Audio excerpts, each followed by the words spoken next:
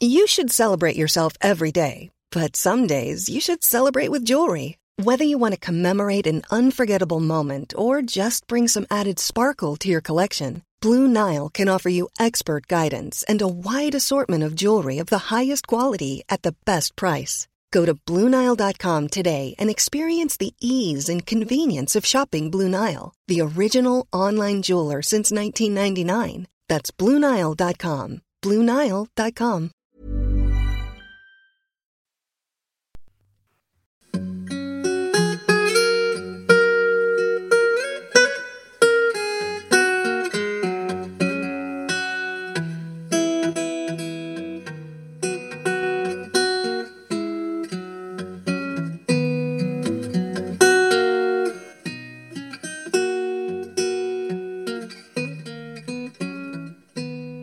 Hello everyone and welcome to the History of England, episode 378 this time, Protestations.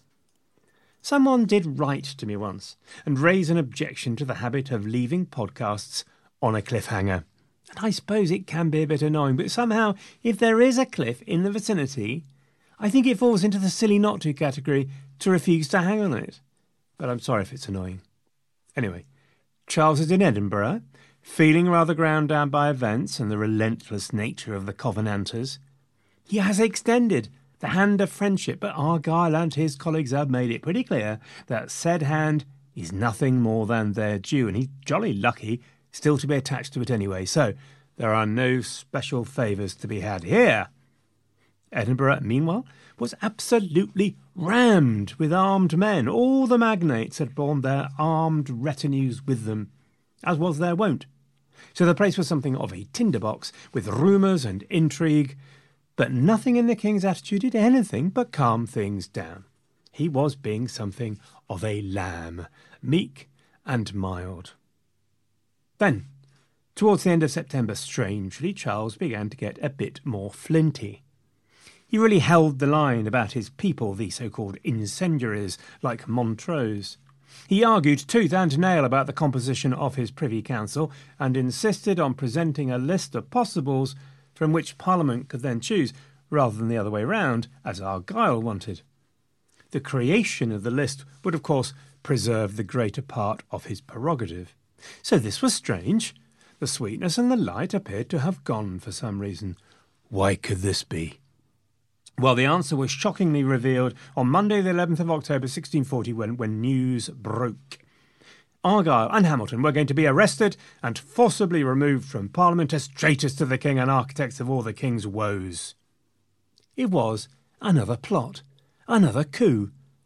Faced with the prospect of naked force, and probably fighting on the streets with all those retinues, Argyle and Hamilton fled the capital to Hamilton's fortified house near Falkirk. Edinburgh was in a foment and, as I say, stuffed with armed men. So now that the news was out, any attempted coup would have a hard time ahead of it without the element of surprise. And then, the following day on the 12th, Charles appeared at Parliament in the company of 500 men, accompanied by many of the nobles who'd signed up to that Cumbernauld band the year before. Montrose's royalist and anti-Argyle allies. Well, this was dramatic. Charles took the floor in Parliament. His emotional protestation could have won multiple BAFTAs and the automatic award of an equity card. There were tears, gentle listeners, tears that dropped like holy water into the ragged red sore of conflict. He poured forth his deep regret and pain at this incident. His protestation included vehemently and passionately asserting his innocence of any connection with the coup. He talked to his love for his old mucker Hamilton, with whom he had been sharing a bedroom in Edinburgh, it should be noted. The coup had failed. The following investigation revealed that there was indeed a coup. It was led by one Will Murray and a group of army officers. There was indeed a body of militia waiting in the wings for the call with the support of a lieutenant general, and it had been planned to spring that very day. But one of the conspirators, John Hurry, changed his mind in a hurry, in the wee hours of Monday morning and spilled the beans to Lord General Alexander Leslie, who immediately and with dispatch took these beans to Argyle, and the news was out. If it had been pursued without the benefit of surprise, there can be little doubt of the resulting bloodbath. Now then, people who know these things, proper historians, debate about whether or not Charles knew about this. There is no smoking gun. There is no letter from Charles saying something like, "The Russian bear molts in winter," to trigger the coup. But Will Murray was very close to the king, part of his bedchamber. Most people were convinced at the time that he was guilty as charged, but it really rather favoured the Covenanter cause that they should, after all. Anyway, I leave it to your gut instincts to make a judgment. But it was for sure the end of Charles's flintiness. He was forced to cave in on the issue of his new Privy Council, now stuffed with the supporters of the Covenanter cause. He was indeed, as he had feared, no more powerful than the Doge of Venice. Not that I could present you with an evaluative framework if I had to carry out such a comparison, but you know. Anyway, Hampden and Fiennes, of course, dashed off a report and sent it south, where the news of a second attempted coup would do no end of good for the reformers' cause. So, we'd better quickly go back down south then and pick up the story there. And to be honest with you, if you are essentially rooting for the cause of the reform, you'll be worried. And if you are a Carolean, it'll put a smile on your cheeks. Do you all have sides, I wonder, by the way? It would be interesting to know. I did worry a bit about talking about all the politics and nuance. I could have just gone for a blockbusting, good old cause approach, or fly the flag for Charles the Martyr.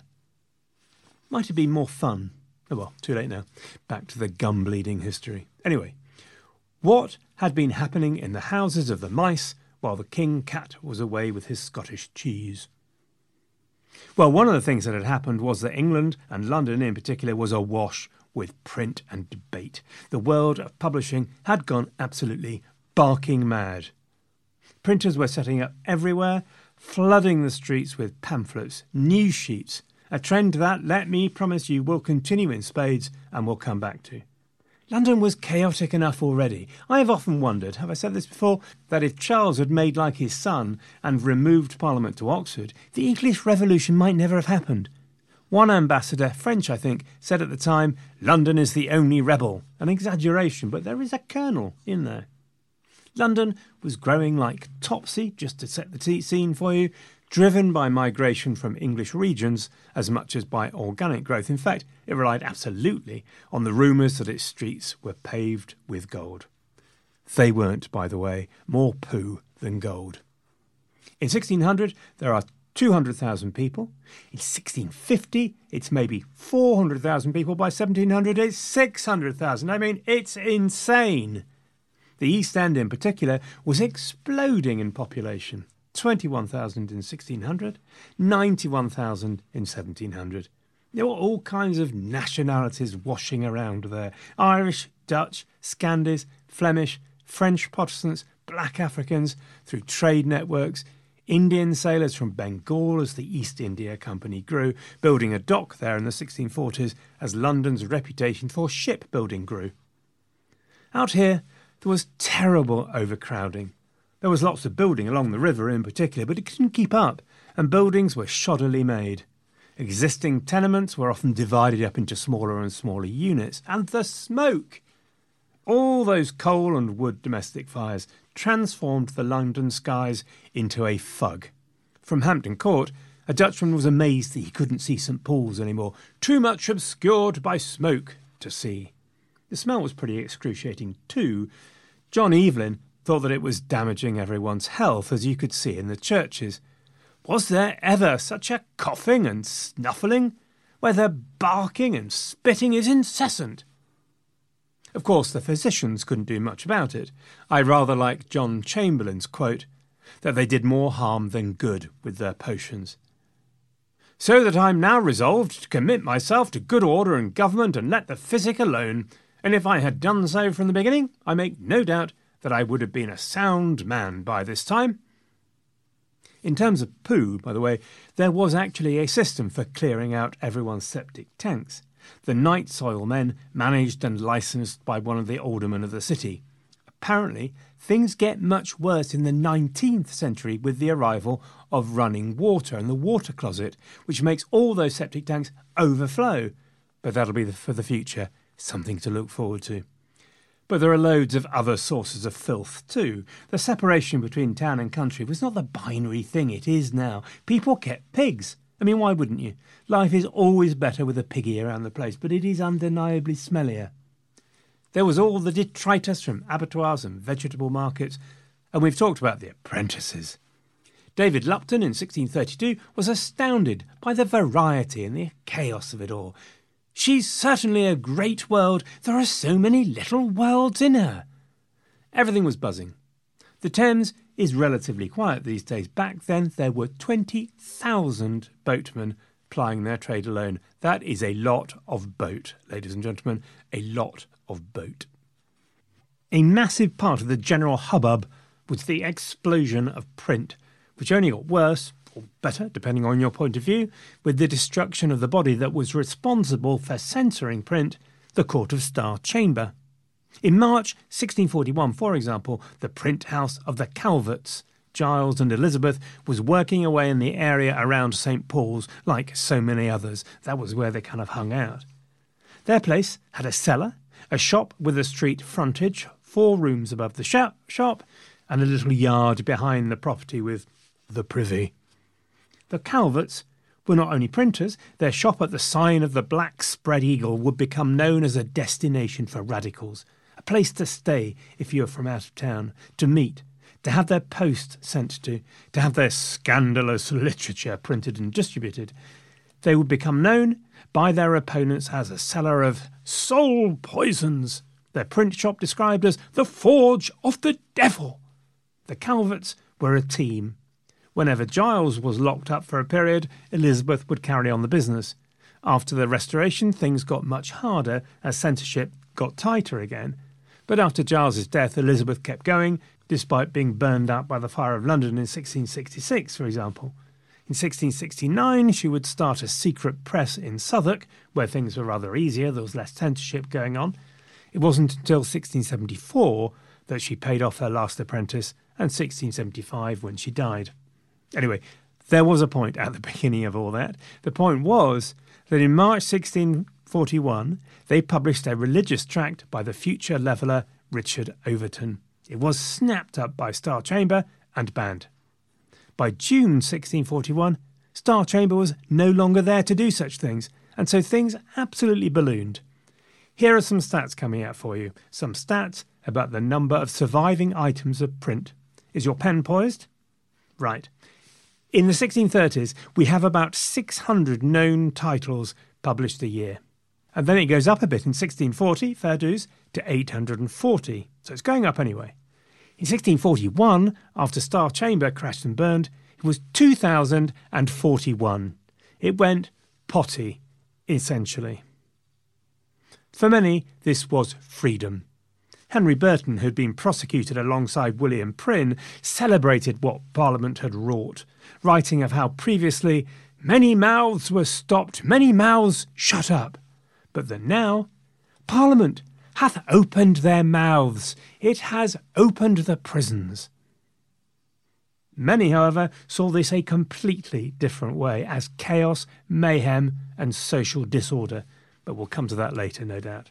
But for the moment, Parliament had allowed a conversation to start across religions, certainly, and increasingly across politics. And the reformers were innovative too. They were aware of the power of communication not only to create debate, and therefore, of course, sadly, division, but also to bind people together. And to demonstrate that, I want to talk a bit more about an extraordinary example of how Parliament sought to communicate and build a sense of purpose, the Protestation. Now, I mentioned the Protestation a couple of episodes ago during the dramatic Strafford story, but I didn't want to get distracted at that point. But I do now, so sorry. So, let me remind you of the circumstances. The debate in Parliament about Strafford's trial and impeachment is in full flow. The King has already signed away many of his prerogative powers of tax, but is refusing to back down on his lead councillor, the Earl of Strafford. And suddenly, the curtains on the hope for a peaceful reform are stripped aside, when a plot is discovered by the King to seize control of the Tower. Another plot is discovered to spring Strafford from the Tower and take him to safety. Then on the 3rd of May, Charles ordered Captain Billingsley and 100 men to take control of the Tower. There were rumours that the French were planning to invade on behalf of Henrietta Maria. The army in York was widely perceived to be favourable towards the king and grumpy with Parliament at its lack of play, and staffed by many Catholic officers. There is a fever of fear and a threat of imminent violence. By heck! In the mayhem, in Parliament, Henry Marten stands up and invokes the spirit of the Elizabethan bond of association. That bond, demanded by Francis Walsingham and William Cecil in the midst of the blizzard of assassination plots against Elizabeth, a bond to tie the nation together to defend their queen. And here, thought Marten, was another moment when the people needed to gather together and join in a bond to defend their nation and its liberties against those that would tear it down. And the Commons rose enthusiastically to the idea, although much later, when Charles II's closest adviser after the Restoration, Edward Hyde, would describe it as an atmosphere of insolence and sedition, which I suppose is one way of describing a revolution. The Commons appointed a 7-man team to draft the protestation, and they voted the same day, and the very next day, on the 4th of May, every member in the House of Lords and the House of Commons had subscribed to it. It was not at that time required that anyone else take it, but it was suggested they might like to. So that's the background. In the midst of what felt like an existential crisis, the people representing the communities of England and Wales reached for a principle of community and association that was embedded in that Elizabethan bond.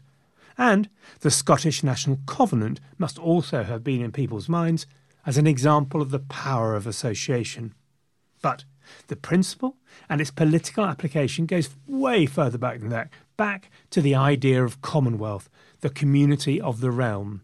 The principle expressed in celebration of Simon de Montfort in 1258 in the Song of Lewis. Let me quote you a line.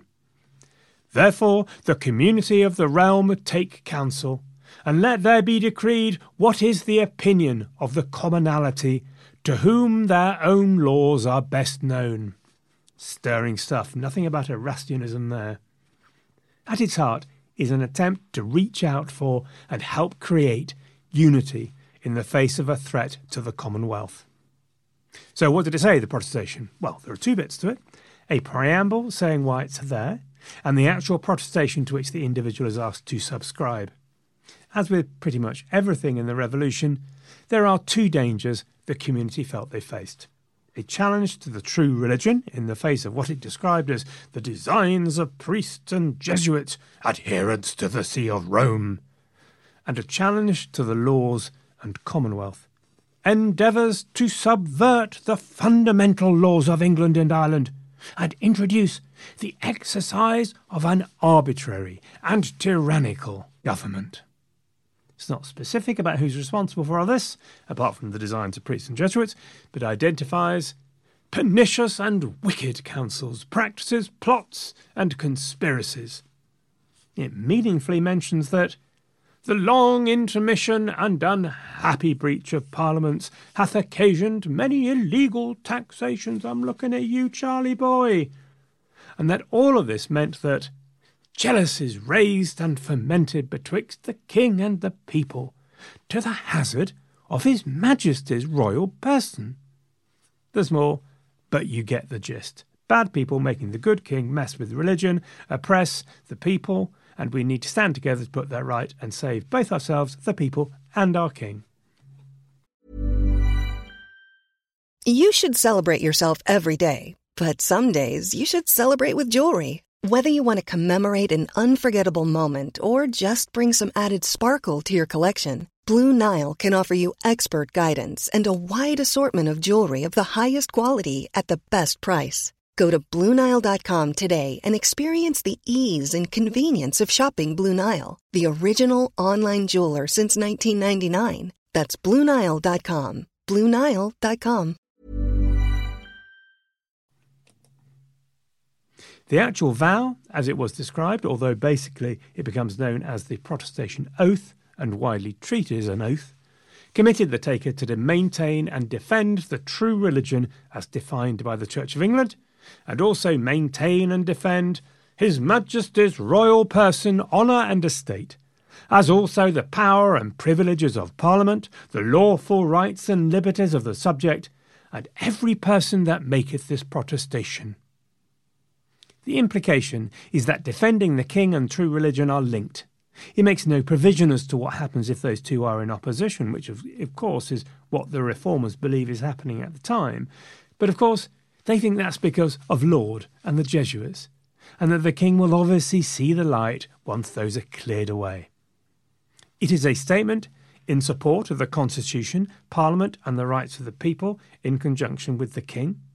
And while it is an individual commitment, it is also a community engagement to everyone else who takes part, a collective public engagement. So Parliament had the protestation printed and distributed throughout the country. The historian David Cressy, who knows a thing or two, comments that it is the first document to be printed by parliamentary instruction, and it is not a bad place to start. Although it was decided that no one should be forced to take the oath for public office or anything like that, unlike James's Oath of Allegiance, for example, or the hated etc. oath. But Parliament still hoped everyone would subscribe to the protestation if they could be persuaded. So MPs advocated the oath to their local communities and their magistrates.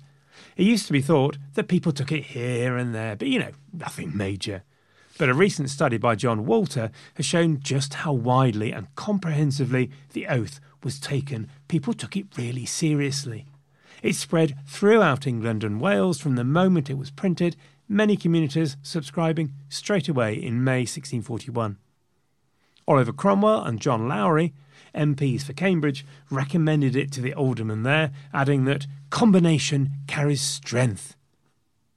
Robert Harley was an MP for Herefordshire that would prove a royalist stronghold, though he and his wife Brilliana Harley held Puritan views, and Brilliana would hold on to their house at Brampton against all comers until 1643.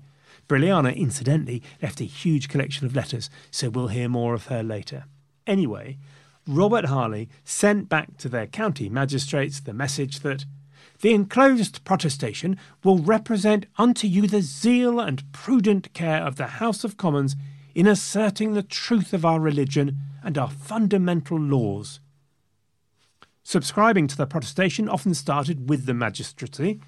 A common approach was to use those occasions when they were together anyway, so at the quarter sessions of the county courts, for example, or the borough assemblies. But quickly, reports could be found from around the country of whole communities taking part. But quite quickly, there were reports of whole communities taking part. So, the Cinque Port of Rye, for example, all took the protestation on the 11th of May, at an assembly where almost all of the inhabitants of our town appeared and willingly took it. A sort of process began to be adopted. There were no instructions sent by Parliament, but the City of London produced a set of orders. Those revolved about the place at the centre of every single community in early modern England, the church. So it became the job of the ministers to present the protestation to the congregation at the Sunday service in the morning, and very often they used the preamble to the protestation as their text to explain what it was. Then in the afternoon, the minister would then take the oath and the congregation would follow. Now, when they said subscribe, of course they usually meant adult males, but one of the features of the protestation was that it quite often overrode the rules of patriarchy. So at Middleton in Essex, for example, it was reported that not one of the parish above said refused to join in this act, as well women and youth of both sexes gave their full consent. Now, of course, such an extraordinary undertaking did not always receive universal support. So in the suburban Middlesex parish of St Giles in the Field, the Laudian minister William Hayward had a protestation read, but he did his best to diss the whole thing by going for the mockery approach, using a ridiculous, absurd and disdainful manner with much scorn and jeering. Though, interestingly, much scorn and jeering did not go down well with the majority of his congregation. The vast majority of the parish took the oath anyway, and then to add insult to William's injury, paid extra to have their names engrossed on the protestation paper, a real statement. But there were confusions and disagreements as well. So what exactly were the rights and liberties of the people and Parliament, or of the King? Exactly what was the detail of the beliefs of the Church of England? Sometimes questions such as these created arguments and divisions, and so in a way, the Protestation gave a platform for such disagreements to be played out in communities. And in some cases it encouraged radicalism, so there were multiple reports of altar rails being smashed and burned around the Protestation time, and one minister wept that his parishioners turned against the Book of Common Prayer. Another, that someone whipped his surplice. His assumption, I guess, was that a surplice was taken as a popist item of clothing. Could, I suppose, simply be someone took a fancy to it. I quite like a surplice on occasion. The text was vague enough to be both exclusive but also to be used to support a rather wide variety of points of view. So, to go back to the debate of a couple of episodes ago, Thomas Edwards used it as support for arguing against independency, whereas Catherine Chidley used it, the very same thing, in a completely the opposite direction, in support of independency. The position of Catholics was quite interesting. So although they by now represented only a tiny percentage of the population, maybe 1 to 3%, the protestation was vague enough to allow some of them to take the oath as well. For many it was a step too far, it has to be said. But at Midhurst, for example, 54 Catholics refused the oath initially, thought about it, and then 35 of them changed their minds later and took it anyway.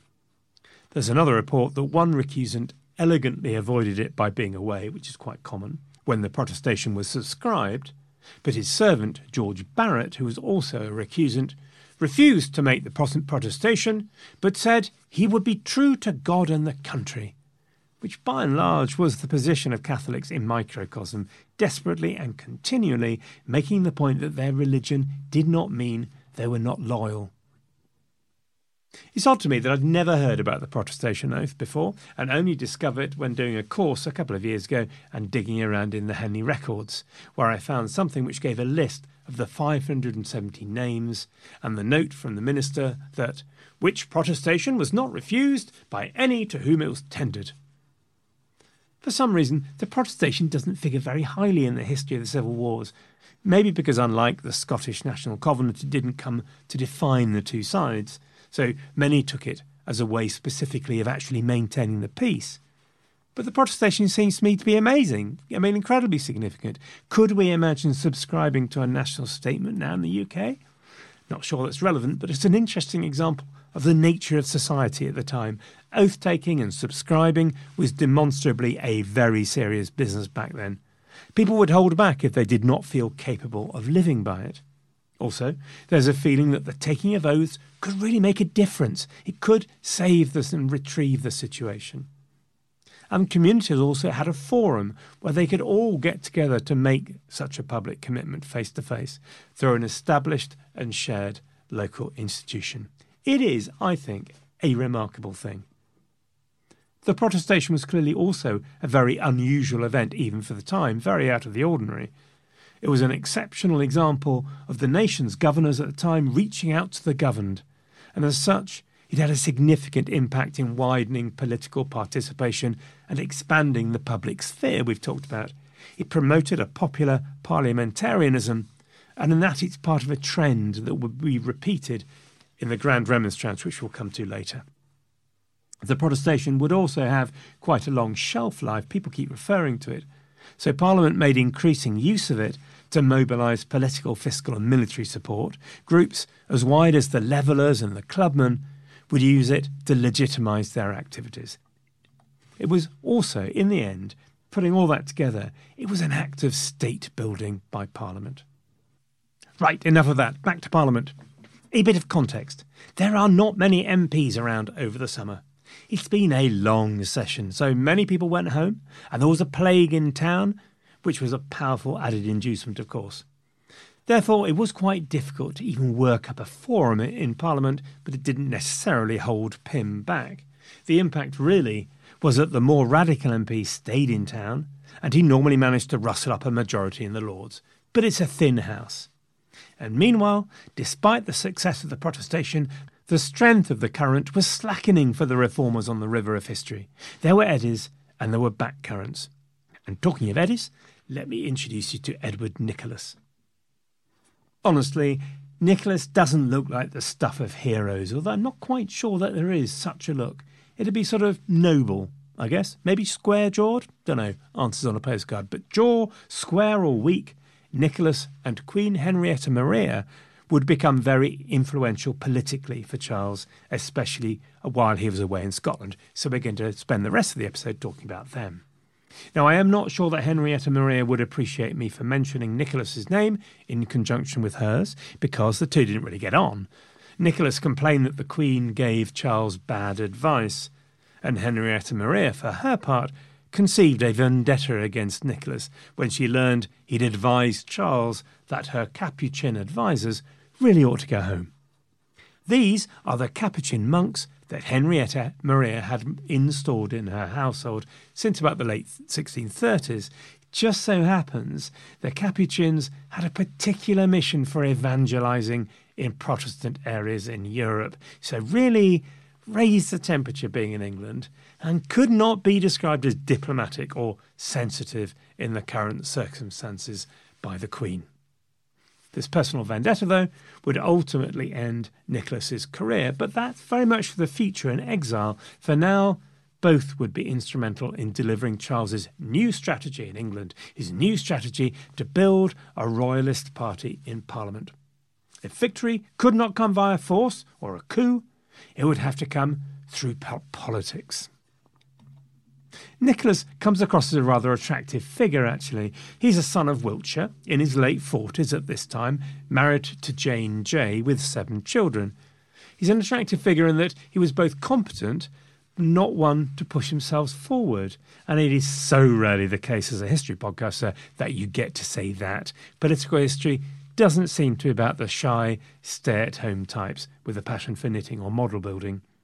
He was also universally recognised for his honesty, and one historian observed that he may not have been able to, and I quote, internalise moral objections for the sake of his own advancement. I think we all know what you're talking about. He demonstrated his skill at administration for the mighty Grand Duke of Buckingham and made a great job working in the Admiralty in the 1630s, but there his career had stalled. So he and Jane were making plans to retire quietly to life in the country for a spot of home-based hosiery, maybe.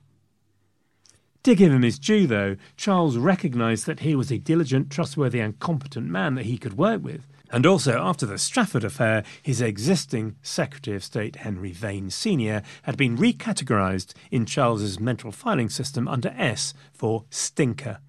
So, before he went to try and make friends with the Scots, Charles made Nicholas his Secretary of State. Now, Nicholas was what you might call a constitutional royalist.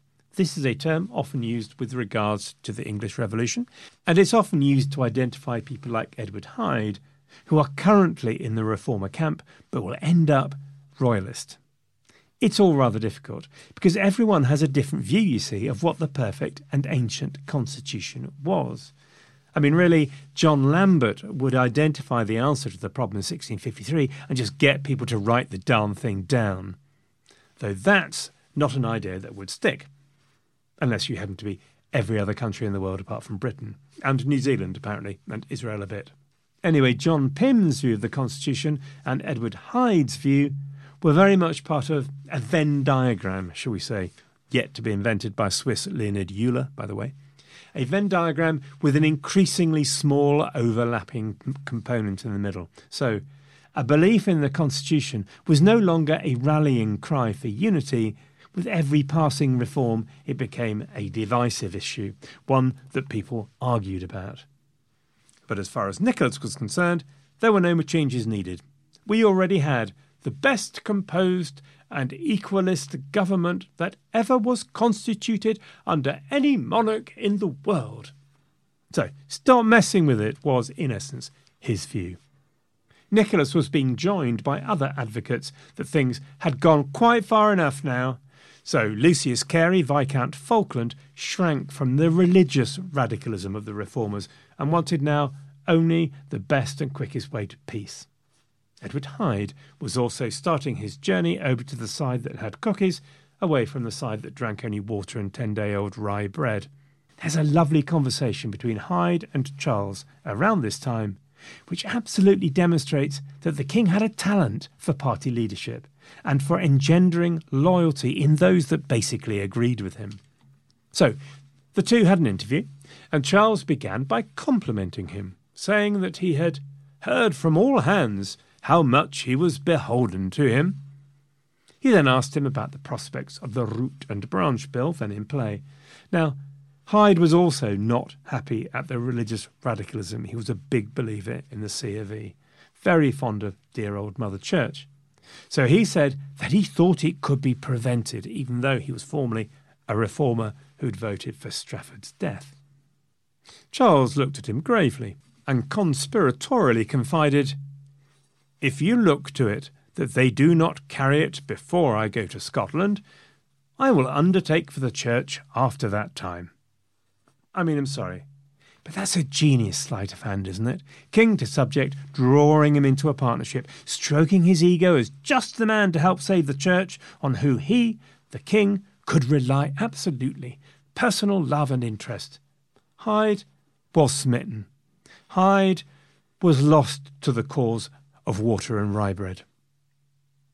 OK, we should also talk about Henrietta Maria, because she will be central from here on in. After Strafford squelched and rolled, she stayed quiet for a while, or that's to say, she appeared to retreat to her own counsels.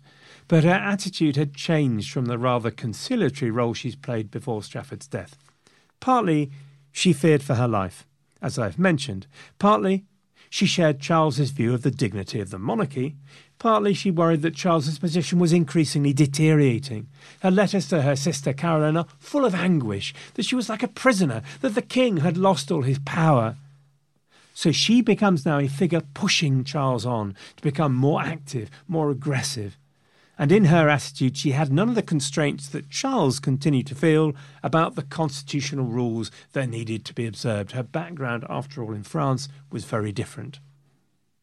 Henrietta Maria would also take a very international view, which sort of fits with being the daughter of the King of France, and she was thoroughly motivated by the politics of dynasty. So, she looked throughout her life for alliances and schemes with France, Spain and the papal court, and indeed in Catholic Ireland, with little positive result, it has to be said. The European powers really had troubles of their own to worry about.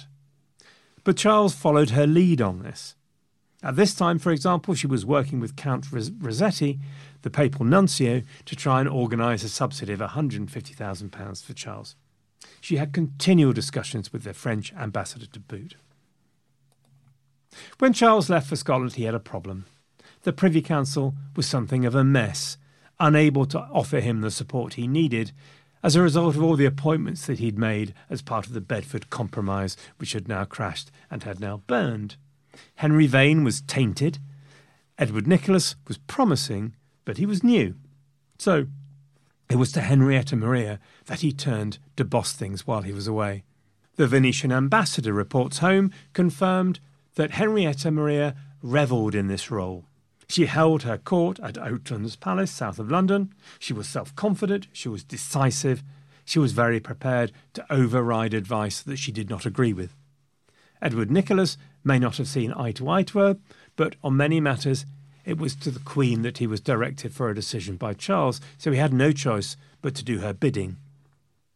In terms of strategy, Henrietta Maria had reached the conclusion that a military coup was the best way to solve Charles's problems, and she even discussed this with the French ambassador. As we've just seen, Charles had resolved to follow that strategy in Scotland once politics seems to have failed, and in England had reached the view that conciliation with the reformers was now a cul-de-sac and he must defeat them, but must defeat them politically maybe.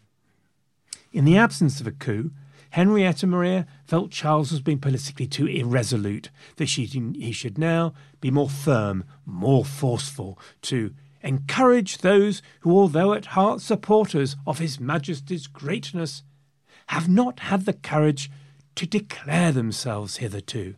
The definition of a party leader, basically. Well, the Queen and her husband and his new chief adviser were aligned, whatever the personal issues between them. So, As Charles left for the confrontations that we've already heard about in Scotland, his home team was set a challenge: build a party to defeat the reformers in Parliament. Build a party and they will come. With the protestation doing the rounds and Pym ascendant, it would have looked like a mountain to climb. But we'll see how that goes next time. Until then, everyone, thank you very much for listening. Sorry to have taken something of our diversion into print, protestations and people, but I do love the protestation. Amazing thing. Anyway, next time we'll be firmly back into politics. Until then, thank you all for listening. Good luck and have a great week.